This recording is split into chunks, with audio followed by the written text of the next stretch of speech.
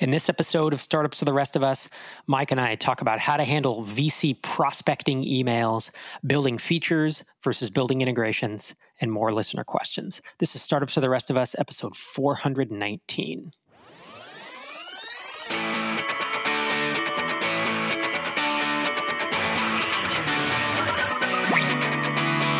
Welcome to Startups for the Rest of Us, the podcast that helps developers, designers, and entrepreneurs be awesome at building, launching, and growing software products.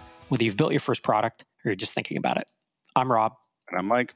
And we're here to share our experiences to help you avoid the same mistakes we made. It's a word this week, sir. Well, I'm in the midst of polishing up a bunch of screenshots for Bluetick to distribute with product listings that I'm posting on various websites at the moment. And I started doing it, and then I realized, the screenshots that I could take that, would take me like 2 seconds to do just from various places inside the app don't really tell a story about the app itself or any of the screens themselves, because you kind of have to have used the product in order to understand certain pieces of it. So I kind of backed off a little bit and said, okay, well, how can I tell a story with these screenshots? And I've most of the screenshots are actually smaller versions of the screen itself, and then descriptive text around it and arrows, and it kind of tells more of a marketing story around what the product will do for you, as opposed to just strict screenshots that you see on a lot of those websites. Yeah, I agree. I think taking screenshots and making them palatable is such an art, and just trying to take a screenshot of an entire screenshot of a whole screen in your app almost never works. There's just too much information. There's no context. You don't know what's going on. It's a very developer thing to do, right? Because we've seen screenshots in specs before, or mock-ups in specs. And when I've seen screenshots that are really wind up being really helpful, it tends to be this really highly cropped thing that's just one corner of the screen. It's high resolution. And like you said, it has some type of helper text, or it takes a lot of time, I guess is what I've realized, to make good screenshots. Much like making a good explainer video seems like you could crank one out in a few hours, tends to take a lot of time to do something like that. Yeah, those things take a couple of days. I actually allocated a day earlier this week to basically create a new explainer video, and that was just not enough time. I've done them before. I knew that it took more time, but I guess I was just overly optimistic about how long it would take. Yep. No, I kind of always am on those things. I have this blog post called How I Created 4 Startup Explainer Videos for $11. And that's at robwalling.com in my essays section. And I run through how I created some pretty lo-fi explainer videos for Drip and why I did that. It's definitely a bootstrapper's approach, because it was time consuming. I think I spent a full day from the time I wrote the copy until I recorded. I recorded 4 different ones, but the nice part is I could repurpose a bunch of the copy and the parts, basically the animations. Could repurpose them. So not something I'd recommend if you have the budget to just hire someone professional, but definitely something that a scrappy bootstrap startup should probably think about. How about you? What's going on this week? I'm having a tough week this week, man. Sherry's out of town. She's with her family. Her dad is pretty ill, and it's been a long time coming, and it's been more than a year of stuff kind of degrading there. And so she's out of town. And I'm trying to figure out, I tend to do really well with just me and 3 kids, and I can do it for about 4 days. And then things just drop off a cliff. And on the 5th day, I wake up tired.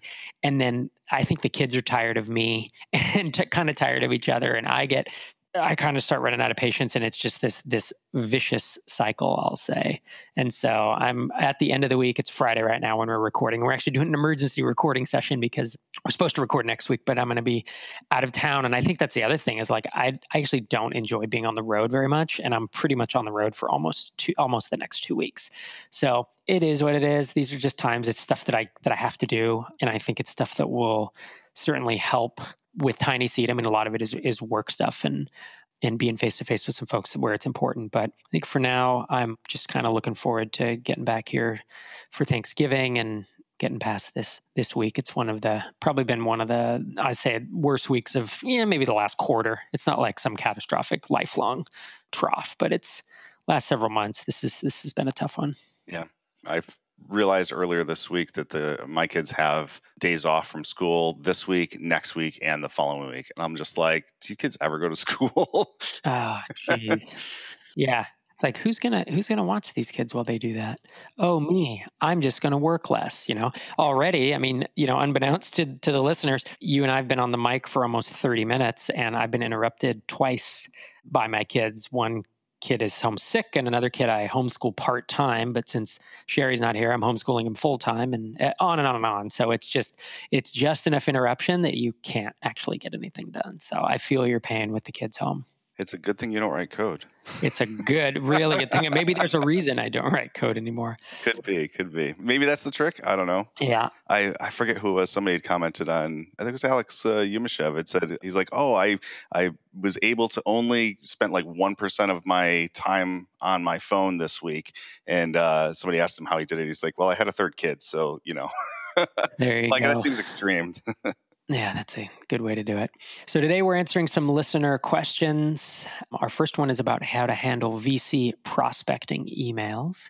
And it's from a longtime listener. He says, hey guys, I got the email below and I was briefly excited until I clicked on the link and it opened up a form where I'm asked about my company's earnings. The gist of the email is it's from what looks like a venture capital firm. And it says, I'd like to speak to you about a financial opportunity regarding your SaaS business. As an acquisition advisor, I'm seeking to acquire a business in the space he's in. So I don't know that so much VC is more, it's almost like private equity, right? Like we may want to acquire you. So back to the original email, he says, so based on his email and the form that was presented, it seems like he's not really interested in my company. He's just casting a broad net, seeing what's out there. I think it would be interesting for you guys to discuss, A, what to do if you get half-assed acquisition-related emails like this, and B, what to do with all those VC emails, the venture capital emails, people seem to get looking to connect when you have no interest in venture capital. Keep up the good work on the show. So what do you think? There's two separate things here, right? It's because I think anyone who's built any type of business, got any traction, winds up on any list anywhere, eventually gets these emails, right? And I remember in the latter days, right before the acquisition of Drip, I was getting probably 3 or 4 of the VC emails a month, and I was getting, I'd say maybe 1 a month of acquisition related. Maybe it was 1 every 6 weeks, but there was definitely a pretty steady flow of them. So what do you think about these? I guess if we separate these two, because as you said, like they are two entirely different questions. Like the part about VCs just looking to connect, like on LinkedIn or sending emails, like I get a bunch of these emails like, hey, can we hop on a call and talk about your business? And I'm just like, no, like I don't have time to talk to you. And even if I did, like this isn't a good fit. So I'm just blunt with them, and it's like spend your time someplace else, because like it's just not going to happen. A lot of times I will just let the email go and I'll just ignore it. And then if they send me a couple of follow-ups, I think if I get to like 2 follow-ups, I have a cold emails folder that I just dump these into. And then if it gets to at least 2 and it looks like they're still going to continue emailing me, then I'll just respond and say like, look, this is not a good fit. It's not going to work. I'm just not interested. So take me off your email list. For the other ones, like if it's, like the situation that he described where it's a acquisition related email and they're asking questions about finances and stuff, my advice in that situation is really just like ask what their range of interest is, because what you don't want to do is you don't want to go in and like fill out a form that gives like all the information about your business, because they may be looking to use that to like justify a purchase price or to lowball somebody else's business or something along those lines. And you just don't know what that data is going to be used for. So, and there's no trust. So like, why would you give over that information? So, but if they're actively looking for those types of businesses, then they know how much they're willing to spend. They know what their budget is, and they know that below a certain threshold, they're not going to be interested. And they know that above a certain threshold, it's probably not going to work, because they're not looking for a business that's that large, because they're just not going to be able to pay for it. So like ask them what their range is. And if you fall within that range, then you might want to have a conversation with them. But otherwise, like I don't see any real obligation to start forking over information that is very specific to your business without like actually going down the path of formal offers and all that other stuff. But if you're not interested at all, you can just say, hey, look, it's not a good time and maybe let's keep in touch. But I don't know as I'd entertain them. Just don't spend a lot of time on them is really what the bottom line is. I think that's great advice. Yeah, I think especially the venture capital emails, it is just a junior, I don't even know if they call it a junior partner, but just a junior person that is prospecting. It's cold outreach, right? You mean intern. That's what you mean, intern. An intern, exactly. That's really what it is. They might be called a junior partner, but that's essentially what it is. And it's like, go find some deals. So with the venture capital stuff, I pretty much, like you, I just put that all into a folder somewhere in case in the future ever I decided by some crazy thing that I was going to raise venture capital, which was never on my radar. But at least then you have all the names you could reach back out to. The acquisition stuff, I agree with you that I used to respond directly, like you said, and just be like, what are you looking at? What ranges are you looking at? I mean, basically what you've said, I would never fill out a form like that. And if that's their requirement, then delete. It's done. I feel like, yeah, you don't have to feel like they've backed you in a corner or something because they've sent you this email. You don't have any obligation to do any of this. I also, when those came into my inbox, I would tend to put them in my This Week folder. So I talked this week on Zen Founder. I guess it's last week when this goes live, but the Zen Founder podcast, I did a solo episode where I talked about productivity hacks. And one of my productivity things in Gmail is that I have this label and it's underscore this week. And the reason it's underscore is so it goes to the top of the list. But anything that is not time urgent for me, or is someone else putting something on my to-do list that does not need to urgently get done, I throw into this week folder. And then once a week, I have a 30-minute time box that pops up and says, go through this week folder. And then I would go through all these and like respond. And I would try not to let it get into some big back and forth because that's how people suck time from you. And they don't do it necessarily intentionally, but they do it because it is in their best interest and not necessarily in yours. And that's the biggest thing I would think about is like, you don't have to respond to every email. And even if you do, don't, like you just said, Mike, don't spend a ton of time on this. That's the key. So thanks for the question. Our next question, it's another anonymous question. And he says, hey, Rob, congratulations on selling Drip. I've been following you and startups for the rest of us for a few years and consider you some kind of role model. Thanks so much for all the useful tips and inspiration. I have a question. I've built a SaaS. It works well in the German market. Now that we've entered the English-speaking market, it's become clear that a scheduling feature, like scheduling for appointments, is a deal breaker for most of our trial users. We don't have it built yet, so I'm thinking now if we should build the feature from scratch, which would be a lot of work and distraction, and it would be essentially expensive for us, or should we build an integration with some of the existing big players, like say Calendly or Acuity, or I'll say You Can Book Me. What is your opinion or experience with this? Thanks a lot for your time. What do you think? So this is something I've actually looked at for Bluetick, and the path that I'm going down is to integrate with other ones who do exactly that. And you could invest all the time and effort of building your own version of it from scratch, but that is a value add to your product, not necessarily a core feature. For those other products, it's their core feature. So you may be able to attract certain types of users who aren't already using those, but at the same time, there are huge numbers of people who already have those products in place, and they work really well, and they've got a lot of support infrastructure and customer validation and users and like all the stuff that goes with supporting an entire product that does just that. And for you to replicate that inside of your own app as like a small piece of it is probably not the wisest move in the world. So I would lean towards going with an integration of some kind. And if down the road it makes sense to build your own version of it so that your incoming customers don't also have to have a subscription to those, then maybe that makes sense at that point. But I wouldn't start there. I wouldn't try to rebuild an entire application that other companies do, and that's all they do. Yep, I would agree with that advice. This is what we've seen with the all-in-one tools, much like the Infusionsofts or even the HubSpots, where they have built all this functionality into one. And, I guess I'll speak to Infusionsoft itself. If you've used it and you've tried to use their shopping cart, their affiliate management, their landing pages, their CRM, they're not very good. The core email stuff is decent, right? And they were the innovator in the visual builder, but it's a pretty rough product outside of that. And this is what I've never used those things. I've heard it from dozens and dozens of Infusionsoft customers who said, yes, I tried their shopping cart and it's not configurable and it's kind of a kludge. And so that's what you have to think about is, are you going to build something that is a worst in class, that is literally just a checkbox so that people say, oh, they have the scheduling feature.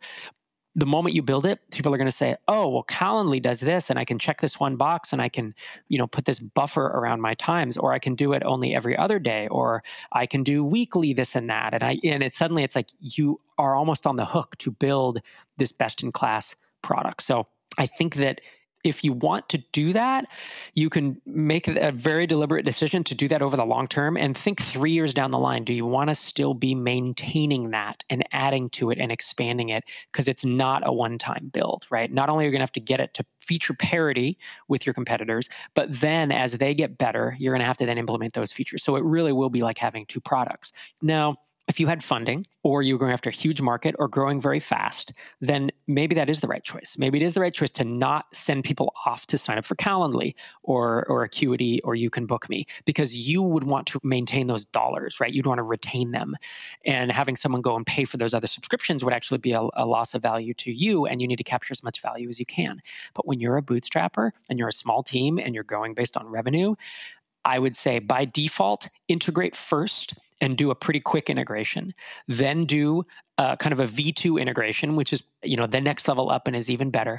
Then if everything catches on, you're 6 months down the line and you really have realized this is a core feature, then maybe you evaluate building it.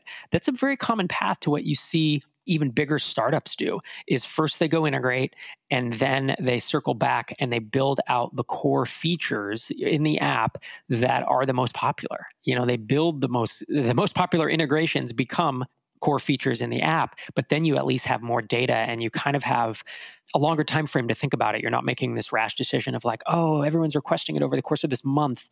Let's commit ourselves to this thing, which lasts years. You're going to impact your product roadmap for literally years if you do that. So I'm on the same page as you. I would integrate first, and then I would think about what does it look like to improve that integration?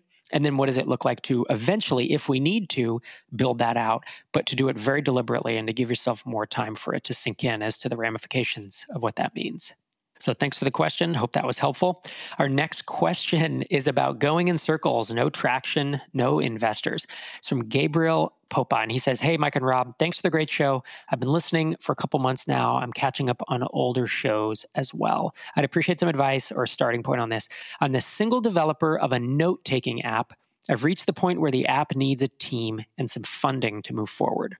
I would like to apply for seed investment, but given the fact that investors like to see, among other things, traction, some customer base, et cetera, I know that the chances are slim for me to get investment. I did my homework, and I am able to articulate the key differentiators properly. Right now, I cannot get any traction with the current state of the app. It's not consumer ready. So I'm stuck in this loop. I'm reluctant to apply for seed investment as a single developer, as I know this does not look good to investors. All I have is a website, screenshots, a blog, a demo, and a deck. I know that's not enough, but I also know that this has some potential. How do you break out of this loop? So, Mike, I'll totally let you handle this first. He has a lot of I know statements in here that I question if they're factual. I was going to call those out. It's like, how do you know that it's not enough? Like, it seems to me like the core problem here is that like you need money in order to be able to take the product to the next level. And there are some customers there. There's a customer base. Looks like you're getting some traction with it.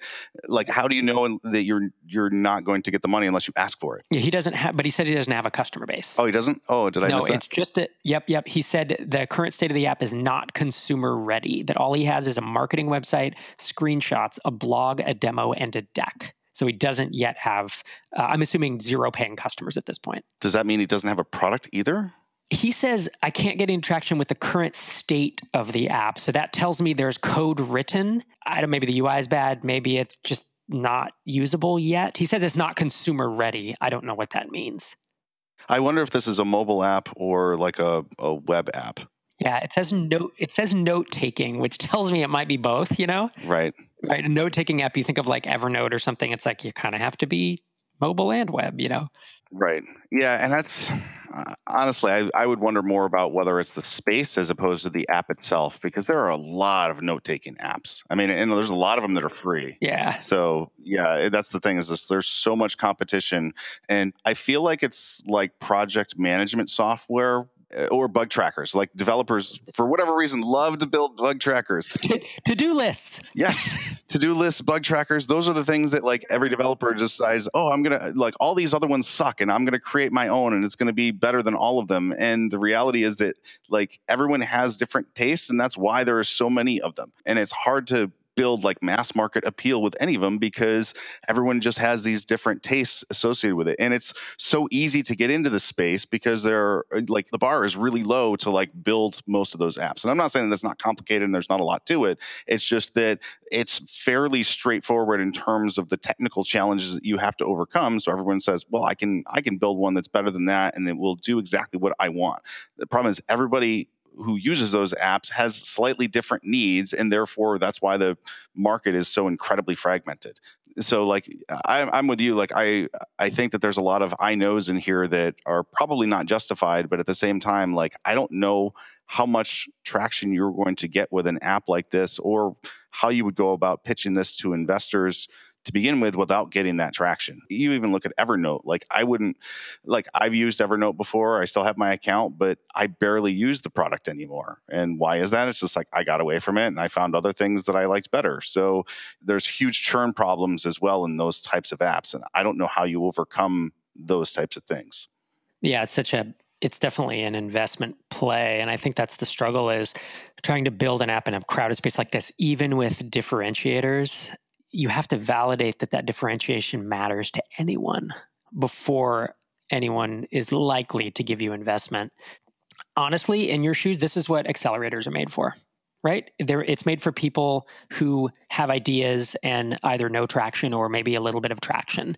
That's why YC started. You can come with an idea. I know a lot of people come in, beyond that, but you have to, it's like, you got to put your hustle pants on in all honesty. Like you either need to apply to an accelerator. If this idea is that big, you need to have a network of people who are willing to invest in you because of your past history. I'm guessing that that's not the case, or you would have already done that. You need to teach yourself to code, or if you're already a developer, nights and weekends. I mean, we've all done this. Years and years of nights and weekends I did to get stuff off the ground. If you're not a developer, then work a side hustle, save enough money, hire a developer, have them build it. I mean, there are ways to get this done. They're hard. It's hard work. That's what startups are, right? There is no easy answer. So you break out of this loop by just saying that you're not going to give up until you have something to show people. If you truly, truly believe that this is something that's going to be a differentiator. That's kind of my first two thoughts. One is I think accelerators are ideal for this. Number two, I think you're going to have to hustle way harder than you're letting on in your email. I'm not saying you're not hustling, but you're certainly not presenting that in the email that you've just gone to the mattresses and are pulling out all the stops, because that's what it's going to take to launch an app like this. And then my third thought is, have you validated this with anyone? Like, does anyone else care about the note-taking differentiators you're talking about? So I would be literally going to local coffee shops and just ask. If it's a B2C app, I would just start asking people. I would approach people. I would be on forums. I would start on Indie Hackers, be on Hacker News, but I would also, if this is a note-taking app for veterinarians, I would be on the veterinarian forums. I would buy that ticket to the conference where, you need to approach people that might use this app. I mean, it's just like have the conversations and try to invalidate your hypothesis. Your hypothesis is that these key differentiators are going to so differentiate your note-taking app that it's going to have all this traction and it's going to grow big and grow fast. And I think you need to validate that assumption. The one thing that you mentioned in there that I think is actually something for him to key in on is that, you'd mentioned a note-taking app for veterinarians. And the way this is presented to us is that it's a generic note-taking app. But I think if you niche down to a particular type of industry or market vertical, or even like a position in a company, like that would probably be a great place to go. Because I have seen apps that are specifically designed for like the person who like changes your tires at the car shop. They have apps that are specifically set up so that they can take notes on, you last came in with your car and this is what things would look like and this is what we should look for, or this is what we should reach out to you about in the future because we see that there's like degradation on, I don't know, the muffler or something like that, and it looks fine now, but what about in 6 months? What about in a year? Like maybe we should send you a coupon or something like that. And those are the types of things that you're going to want to key in on to find who the audience is that's actually going to pay for it. And then you have your value propositions and everything else. Yeah, and this is a hard place to be in, I mean, this is what every early stage entrepreneur, this is where almost all of us find ourselves in, unless you have a Cinderella story, you're Mark Zuckerberg and you're at Harvard and you're hacking away and suddenly your app is growing 9 million% a month or whatever. That almost never happens. Almost never. It's always this struggle. It's the untold struggle.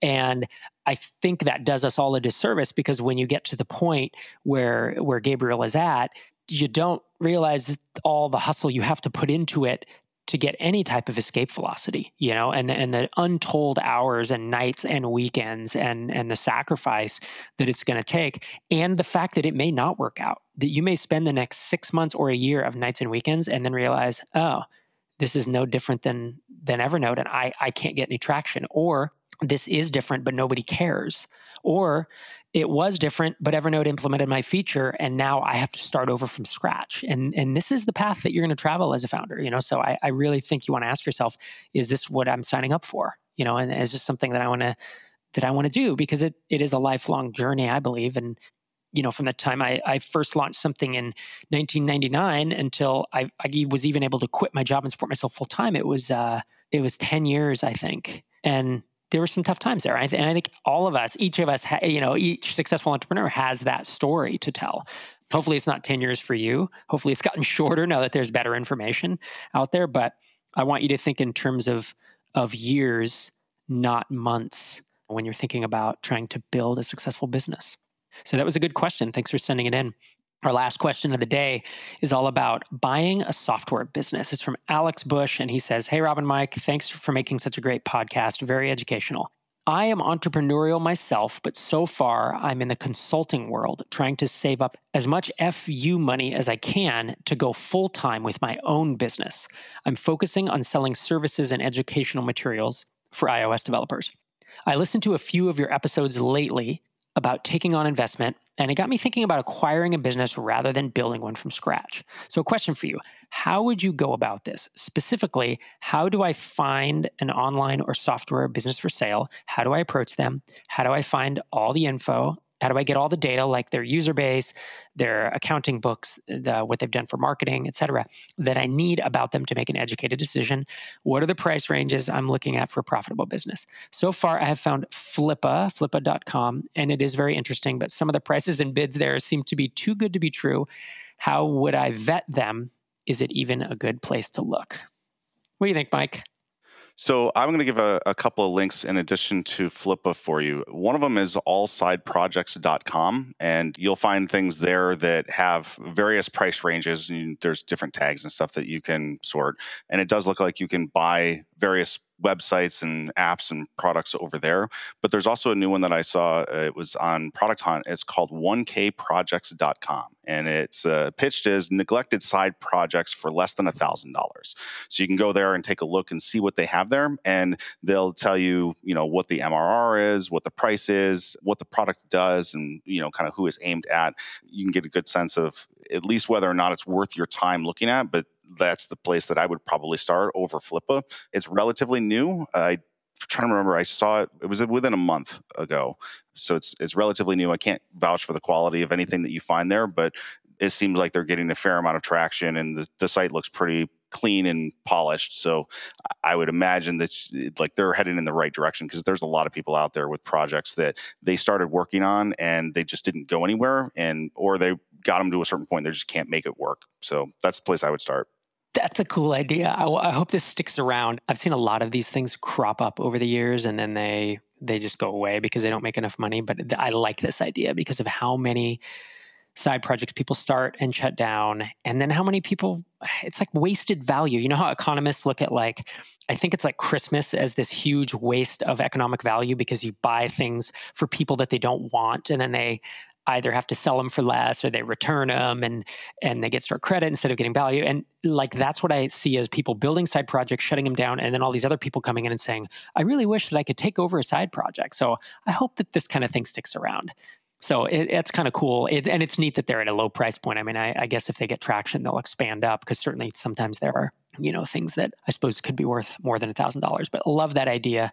As you said, allsideprojects.com and 1kprojects.com. We will include links to those in the show notes.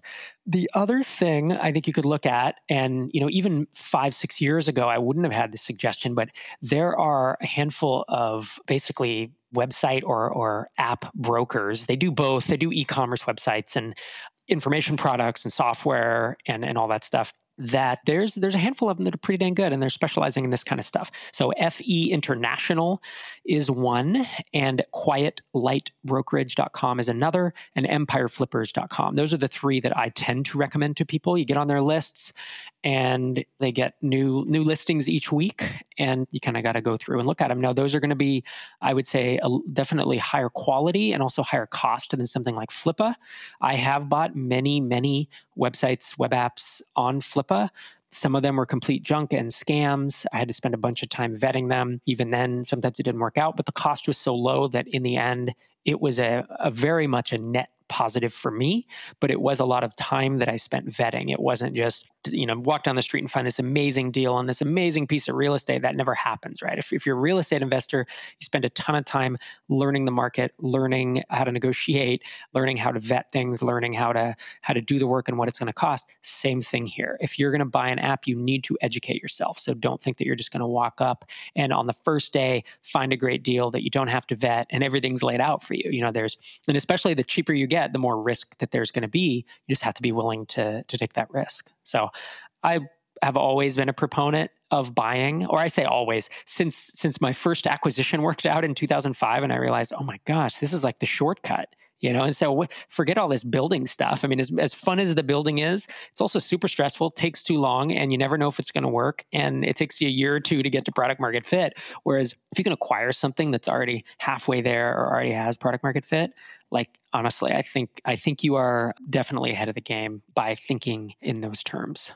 Well, I think that about wraps us up for the day. If you have a question for us, you can call it into our voicemail number at 1-888-801-9690, or you can email it to us at questions@startupsfortherestofus.com. Our theme music is an excerpt from We're Out of Control by Moot, used under Creative Commons. Subscribe to us on iTunes by searching for Startups, and visit startupsfortherestofus.com for full transcript of each episode. Thanks for listening, and we'll see you next time.